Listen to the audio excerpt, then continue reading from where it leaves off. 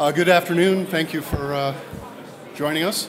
My name is John Imhoff. I'm a shareholder in the Global Transportation Finance Group in the New York office of Vedder Price. We're an international law firm with offices in the United States, London, and Singapore.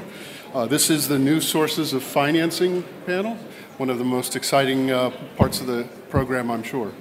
I'm not going to introduce the panelists. You can see on the screen who they are, and their biographies are all in the pamphlet.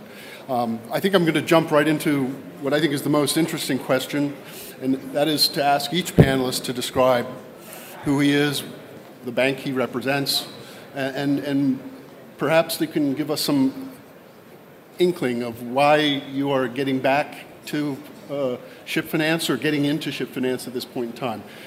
Iraklis, do you want to start? Yeah, absolutely. I'll keep it short because I understand we're running a bit behind schedule. So ATP entered into shipping finance about 2.5 years ago with a very clear view to stay in business for the long run. We have established 20 relationships, give or take. About half relate to Greece, directly or indirectly.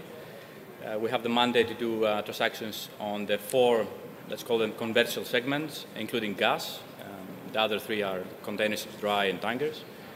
And in very short, and I will give the opportunity for a short introduction to my fellow panelists, we are a small boutique bank that tries to have a flexible approach to shipping finance and pretty much bring back the old good relationship banking. That's in very short. Evan? I'm relatively new to CIT, and CIT is not new to shipping. Someone recently referred to my joining as CIT Shipping 3.0. I see my predecessor 2.0 is in the audience, and I have to thank them for a good portfolio, a nice platform to build on. And CIT is looking to re-enter the markets with conservative senior loans to their client base and to some new partners, and we're comparable to Iraklis and ATB, so about 25 clients. A third of our business is here in Greece, a third in Europe, say Hamburg-based, another third in the New York, Connecticut corridor. And we're going to modestly and conservatively rebuild that portfolio with unexciting senior debt. And the markets are exciting enough, so we'll support our good clients. And Marcus, tell us what Hellenic Bank is doing. Yeah, Hellenic Bank is the second largest bank in Cyprus. We have been starting building our ship finance activities in 2016. I have been active in the market since 2017 now. For us, the decision to go into ship finance was twofold. One was to diversify the entire business because as all separate banks, we had a cluster which was called Cyprus. And the second driving force there was that we are not entirely new to shipping. We have been active in shipping with a focus on transaction banking for the last 40 years, so it was a natural step to expand into ship finance there as well. We focus on the Cypriot and Greek markets, the liquid assets, dry bulk tankers, including products and LPG and containers. We are not going into niche markets, and we consider ourselves to be a boutique bank in ship finance. We give ourselves time to build the portfolio. We are not rushing into things. We understand that the markets, as Evan said, are exciting enough. So we offer very traditional ship finance. And last but not least, Morten, this is something of a back to the future for you. Back to the future. I'm advisor to Macquarie Bank, which is an Australian bank. It's best known as being the world's largest infrastructure financer. It's a major equipment financer. It had never got involved in shipping until after the financial crisis. And when the bank or some people in the bank saw a number of the traditional banks exit and a lot of the remaining ones reduce in a sort of classical counter-cyclical move, they decided this is the right time to build a ship financing business. We spent the first part of the year educating the bank and building a team. There is a team now. It sits in Zurich and also in London. And I think following a comment from the last comment, we now can deliver what we say we can in the time frame that we promise we can. Ticket size is as small as 15 million, as much as 150 million. old ships, new ships, small owners, big owners, public, private, corporate, non-recourse, and Greece is going to be a very important market for us, and I hope next year that we will have come back here to a bigger Capital Link forum. We'll have done repeat deals with some of the existing clients we have here and new deals with a number of the new ones we meet here today. Thank you. So I have to ask the panelists, I mean, Morten, you touched on it a little bit, but with what are often called traditional lenders pulling back and tightening credit, and new entrants coming in the alternative finance sector with lending at higher rates and the market becoming tougher, why now? Why is it now a good time to come back into ship lending? And Evan, since you coming from CIT and CIT has some history in ship finance, maybe you could answer that question or start with us. Sure. I have to stop giving credit to my predecessor, but part of it is CIT had success in the past. There was very little, if any, legacy problem. CIT has a tradition of doing the ship finance, and it was time to come back to the market. So with a fresh platform, with a fresh start, it's good business, and it fits the rest of the CIT infrastructure. There is a bank company in place to handle the work. And Morten, how were you able to convince Macquarie that this is the right time to build up a shipping finance platform? Well, I mean, the biggest problem with ship financing since the late 70s, and that's when I started, was that the traditional banks gave money to non-investment grade shipping industry at investment grade pricing. And that was the case throughout the 70s, 80s, 90s, the first decade, and kind of went crazy for a while during the early 2000s. That's changed, and the way our approach to lending is that we want to lend money at the same time it makes sense to invest equity. So when markets are tough, we did our first deals were in the dry bulk and container space in 2016, 2017. When asset values are low, when pricing is higher, you're going to enter at a good equity time, and it's a good time to be lending. And so you think the opportunities outweigh the risks at this point in the cycle?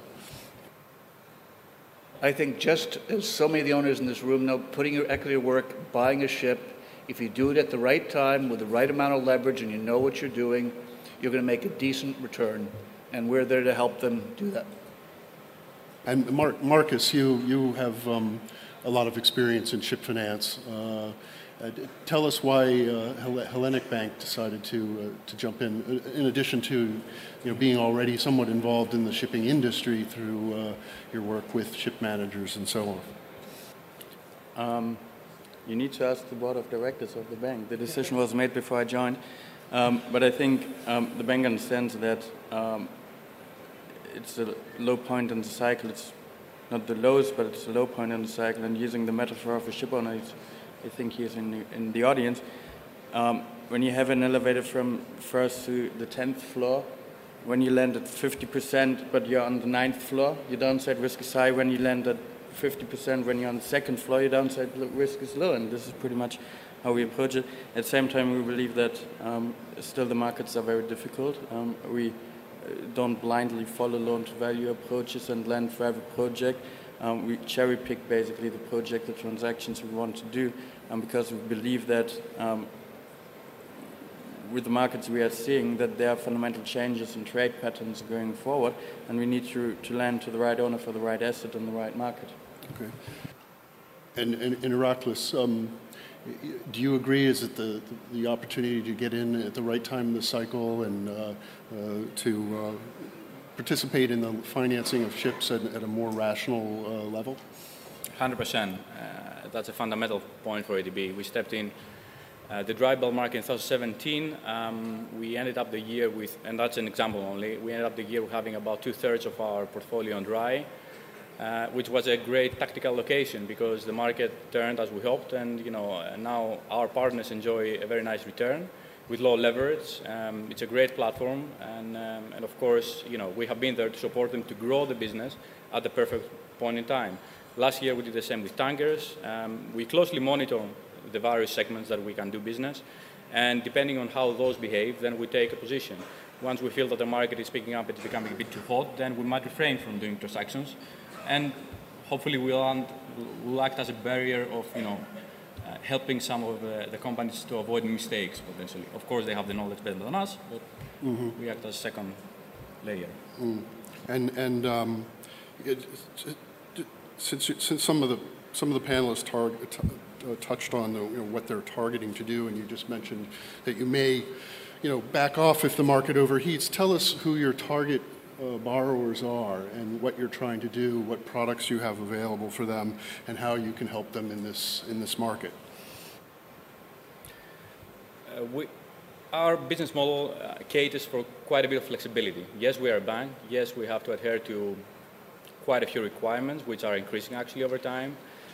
But our clientele ranges from small enterprises with impeccable track record, and that's crucial to us, and the know-how, all the way to some of the largest privately owned groups in Greece and abroad. It's not a secret to say that we're not the cheapest lender out there. We are also not the most expensive. But what we try to do is, as a small boutique bank, is to try to become relevant to our partners. And big groups have all kinds of needs, smaller and bigger, with all kinds of parameters associated with that. And if we can play a role and try to meet the requirements for certain transactions, that's great. But equally, we assess the same a smaller firm, which has the need to grow, and that can be done at the right point in time, and we'll be there to support them. So we are also focusing on senior secured lending, first priority secured, but it doesn't mean that we haven't also looked and entered into transactions that might be seen a bit more special. Mezzanine financing, top-up layers on the capital structure. So we are flexible in that respect. Of course, all the products are not for all the groups. Depending on the needs and the various parameters, we can take a look. Would you? You mentioned that you would be open to special deals. Would you be willing to work with some of the more traditional ship finance lenders and some of the alternative finance providers in that respect? We have no problem with that, but we need to make the deal work. For instance, in cases that we have to team up with a non-bank, the intercreditor agreement plays a huge role, and sometimes it works, sometimes it doesn't. Again, we are open-minded. We try to look at stuff and try to be relevant to our partners to the extent we can. There is not just one set or one product that we offer and nothing else. We have a flexible mandate. We're bounded by certain parameters, but we can happily look at various elements. And Evan, your target customer, are they sort of the same or different? And you mentioned also that not necessarily every deal is for CIT. No, we're trying to avoid special, at least in the beginning. I would say we have 3 core clients. We have the existing client base, which we know well, and they've performed well, and we try to further develop that relationship, and that's significant. We're working today with partner banks, so some of the traditional senior banks, the DVBs and the Crédit Agricoles out there, who have great clients, have done their analysis, and we can help them, and we can work with that client in a small club deal. The size of the deal, not so small, that's why they would like our capacity, and that's a good way for us to work. And we're working with some of the funds in that New York, Connecticut corridor, and we're not shy to provide back leverage to a discrete, specific pool of assets. So working with partners and working with our existing clients, and also targeting a few that would be nice to bring into CIT. Very good. And Marcus, how about you? You based in Cyprus, are you focused on that geographical area, this area, or are you open to more? And what are your ambitions? If we were only focusing on Cyprus, we wouldn't have done much, because we are in an event-driven business, and waiting for 10, 15 owners in Cyprus to buy a vessel or having a refinancing situation could take some time. So we look at Cyprus and Greece. The majority of our business is here in Greece. When it comes to the owner's profile, we are looking at primarily private owners We are not so focused on size anymore. We, in the beginning, said we look at small to medium-sized owners because this is where we believe we can add most value through our setup with the ship finance desk and the transaction banking desk. We found out that we are also relevant to larger owners simply because we don't have minimum ticket sizes. And I just learned that even funds have minimum ticket sizes. So obviously a smaller loan comes at cost, but we can do loans below 10 million. And for us, it's the owner's capabilities are more important than the owner's size. So we prefer a smaller owner who can micromanage his or her fleet rather than having a large owner that's completely inefficient. Yeah. And Morten, you're in a slightly different position. Macquarie is a very big bank.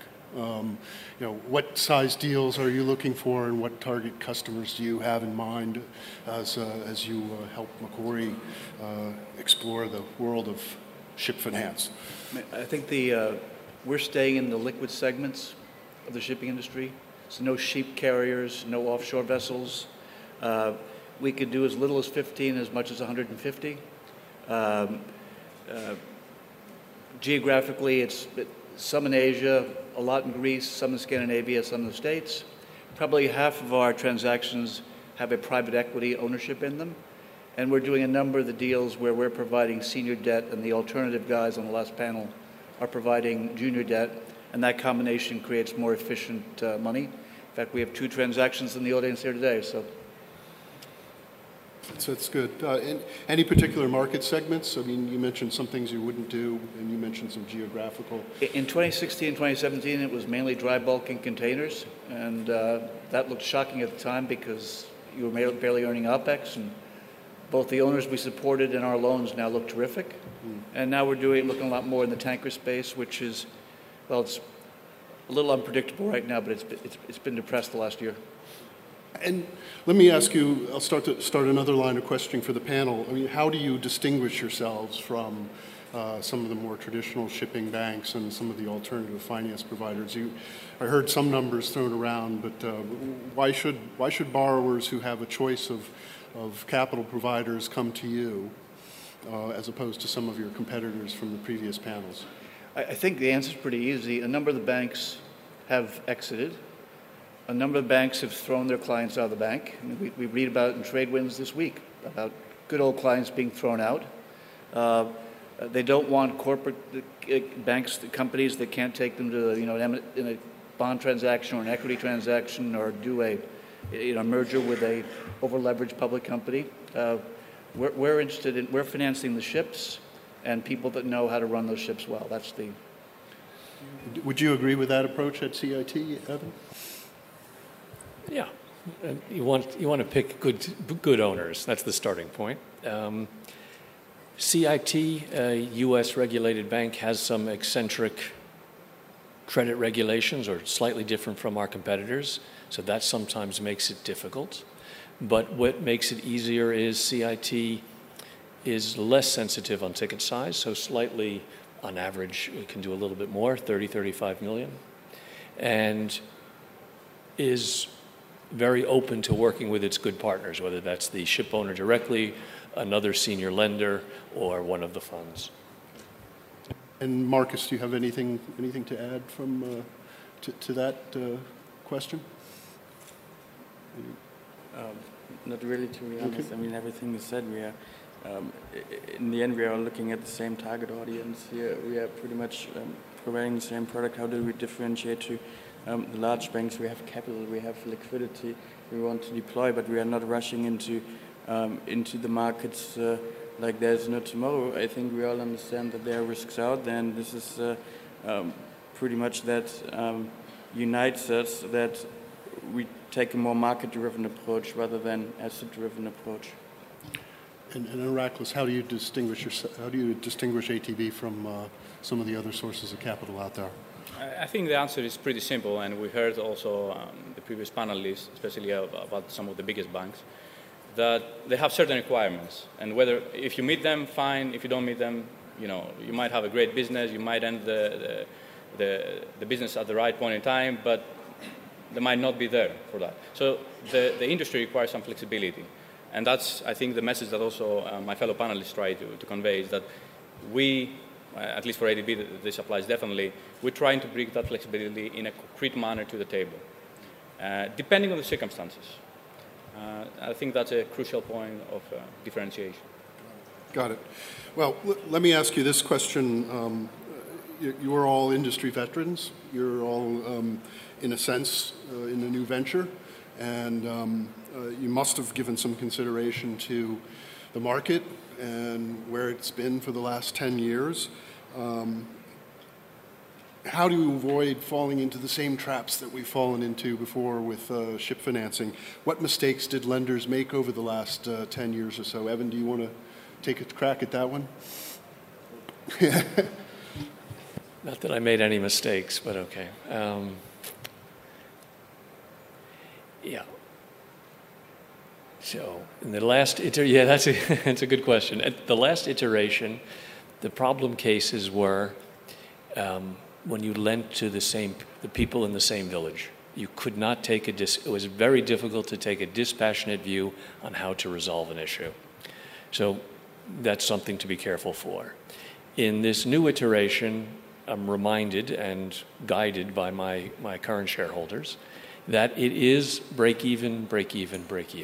So a 50% loan in the bottom half of the cycle, you are going to, in a liquid asset, you're going to be okay as the debt provider.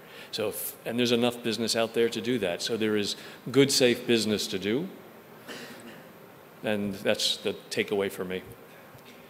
And Morten, do you think it was loan-to-value mania that got us into trouble before? Were we just lending too much against volatile assets with volatile values? I mean, you were doing 80% financing for $100 million capes, and then underwriting the equity for 2 years at less than 100 basis points. You know, Wiley Griffiths would underwrite $200 million for 4 minutes and get paid 4 points. That's the way we went crazy. Conservative, counter-cyclical lending in the liquid segments with people who know how to operate ships, and you'll do just fine. Iraklis, is that would you agree with that approach? Yes. Was it, and how much of it was competition over the years, where bankers were fighting to make loans, just to put loans on the books, and would maybe take risks with the terms and advance too much against too little, or lend with inadequate pricing? I think that still happens today on different buckets, let's say, but it happens still today. Which, on one hand it's healthy, but on the other hand it has to be done on a realistic basis, as Morten said, and not just for the sake of competing and making no money from a transaction. Also, to try to answer the question on how you started about what kind of measures we can introduce in order to avoid doing the same mistakes. For us, it's pretty simple. We have split the cycle on 4 segments. If we are at the lowest part of it, we'll be more than happy to go and team up with partners and expand the business. If we are at the top part of the cycle, we are not going to do any business whatsoever, even if there's a long-term charter, because we have seen in recent past that even some of the bigger groups out there that were considered as AAA, they didn't perform. Not all of them, but some of them. And if we're in the middle, then we'll need some other measures to be introduced. But that's got to be kind of tough. I mean, you've got relationship clients who may come to you at the top of the cycle and say, hey, what do you think? I'm going to buy some more vessels. Give me a loan. What do you do? As I said, we'll try to act as a defensive partner to them, saying that maybe you would like to reassess, maybe you would like to follow a different approach, but that's only an opinion, nothing else. And everybody has one. And Marcus, what do you think? I mean, you've seen what's happened over the last 10 years. It's been interesting to say the least. What do you think you're going to do to avoid the problems that have happened in the past? I think one of the mind traps of humans is that they follow trends, and we have seen it before the crisis where the banks, ship finance shipping got too glamorous. Bankers thought it would only continue to go up. After the markets collapsed, financial investors came and thought it's a simple turnaround play. More and more financial investors invested. They all burned their fingers. Now there are just very few left. And I think it's critically important, and Evan mentioned it, to determine what break-even rate is healthy and to understand what point in the cycle we are in and to understand how the markets work, because a 50% loan, when the freight market is not there, will deliver you a 50% non-performing loan in the end. So the understanding of how the freight markets, which I consider to be they are the actual markets where there is demand for the vessels, whereas in the S&P markets they could be artificially disrupted by supply and demand and by market liquidity. But when you have actual fixings, this is what pays you the vessel. So what we have seen, for instance, in the last few months is that Capes have collapsed. The market values, or the freight markets for Capes have collapsed. The market values are still fairly high, but there's no market liquidity. So you have a 50% loan, but unfortunately the cash flow has dried out. So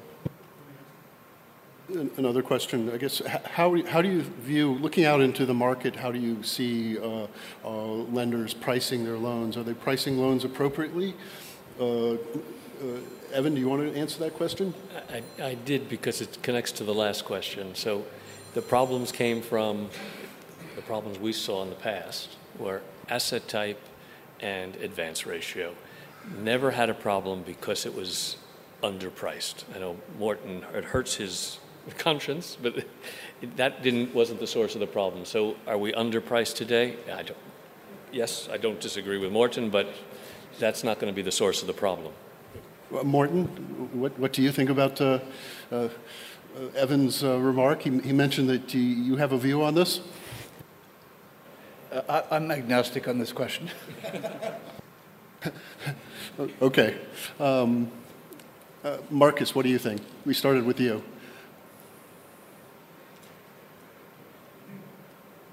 I think I've said my view on that. In the end, it's the understanding of how the two markets work together. If there's a lack of understanding, you need to understand how the two markets work together. If there's an understanding, 9% loan will not pay you back. So you can agree on whatever pricing. If the cash flow is not there, you have a problem. And Iraklis, do you have a view? I think in particular to add to that, just only to say the fact that yes, there are transactions that aren't priced. We have seen some of them. We don't understand them. We are not there to do them, obviously. But again, we are not also here to deploy billions of capital like some other banks.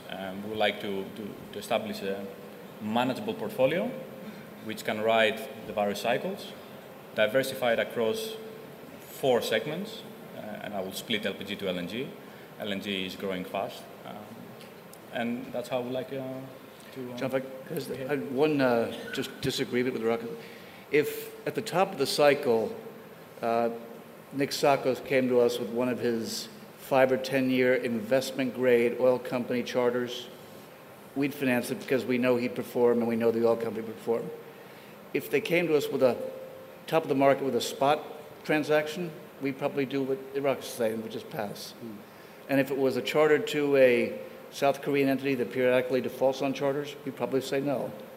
But if you build it the way the companies are building it smartly, we will be there to support them. Well, we're running a little bit... At delivery. Let me ask the panelists the next question and see, now you're getting into the market or getting back into the market of ship finance. Where do you see things going from here? What are the risks and rewards? The last panel was asked the same question. We anticipated one answer and we got a series of very different answers. Evan, do you want to take a crack at that one? Sorry, didn't mean to surprise you. Interesting question. I guess the risk is of straying from the core sectors we want to lend to. So like the rest of the senior lenders up here, sticking with the the liquid asset types, bulkers, tankers, containers, gas, and not getting too specialized or big or small. And that would be the risk. So getting into asset types that aren't as liquid if you run into difficulties.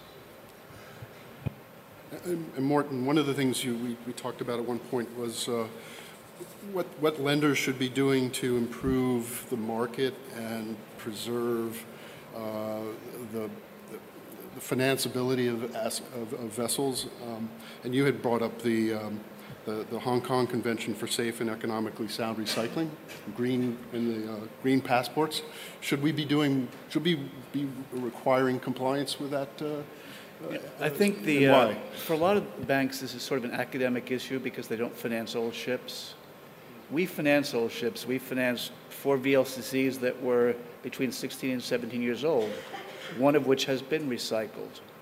And I think you heard from the panelists at ABN AMRO, they're trying to help the industry do that. Financing older ships makes sense when it makes sense to put equity into older ships. And right now, if you look at most of the tankers and dry bulk, 8 to 12-year-old vessels are probably the best place to put your money. Most banks won't finance those. We will. But if there's a possibility the ship is going to get recycled in India, which is really the only place you can do it with the Hong Kong Convention, we're going to insist that that is the way it's done, because the industry cannot continue to tolerate that ship recycling is done in an irresponsible way, both with the environment or with regard to the people that work there, and we will support that. And I think a number of the other traditional banks are doing that also.